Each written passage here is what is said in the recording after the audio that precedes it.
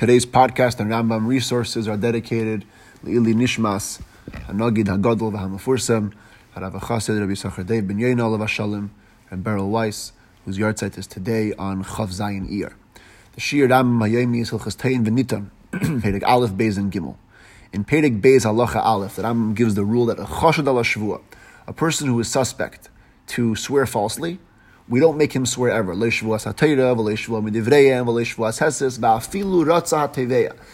the person who was demanding the other guy money wants the other guy to swear, knowing that he's suspect, we don't listen to him at all.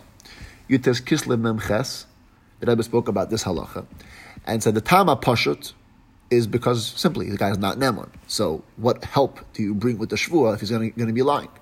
The problem though is that this is only a suffix. He's only Chashut. It's not bevados that he's going to lie. On the other hand, we have saving Yiddish money on the line. So, Farkeret, maybe we should make him swear, and if we make him swear, he'll get afraid, and he'll return the money.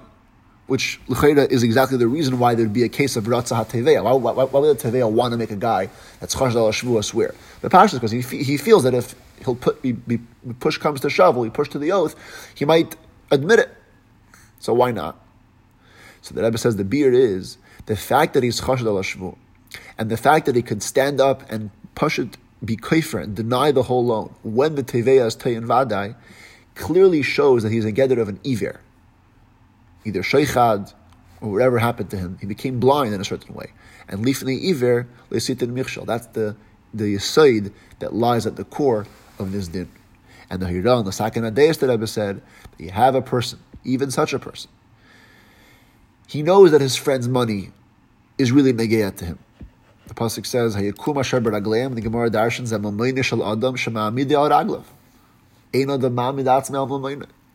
He knows that Teveya is correct, and yet he denies.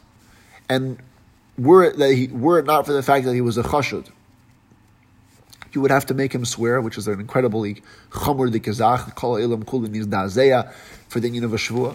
The Torah deals with this guy nonetheless.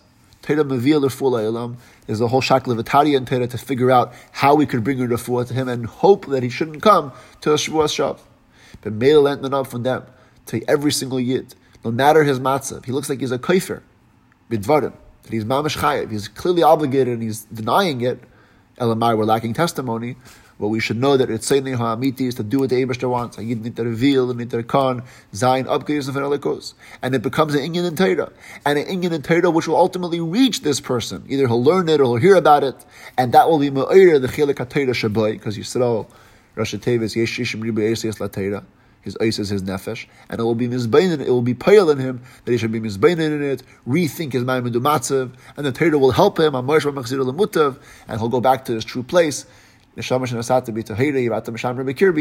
re-identify as the proper Yid that he should be.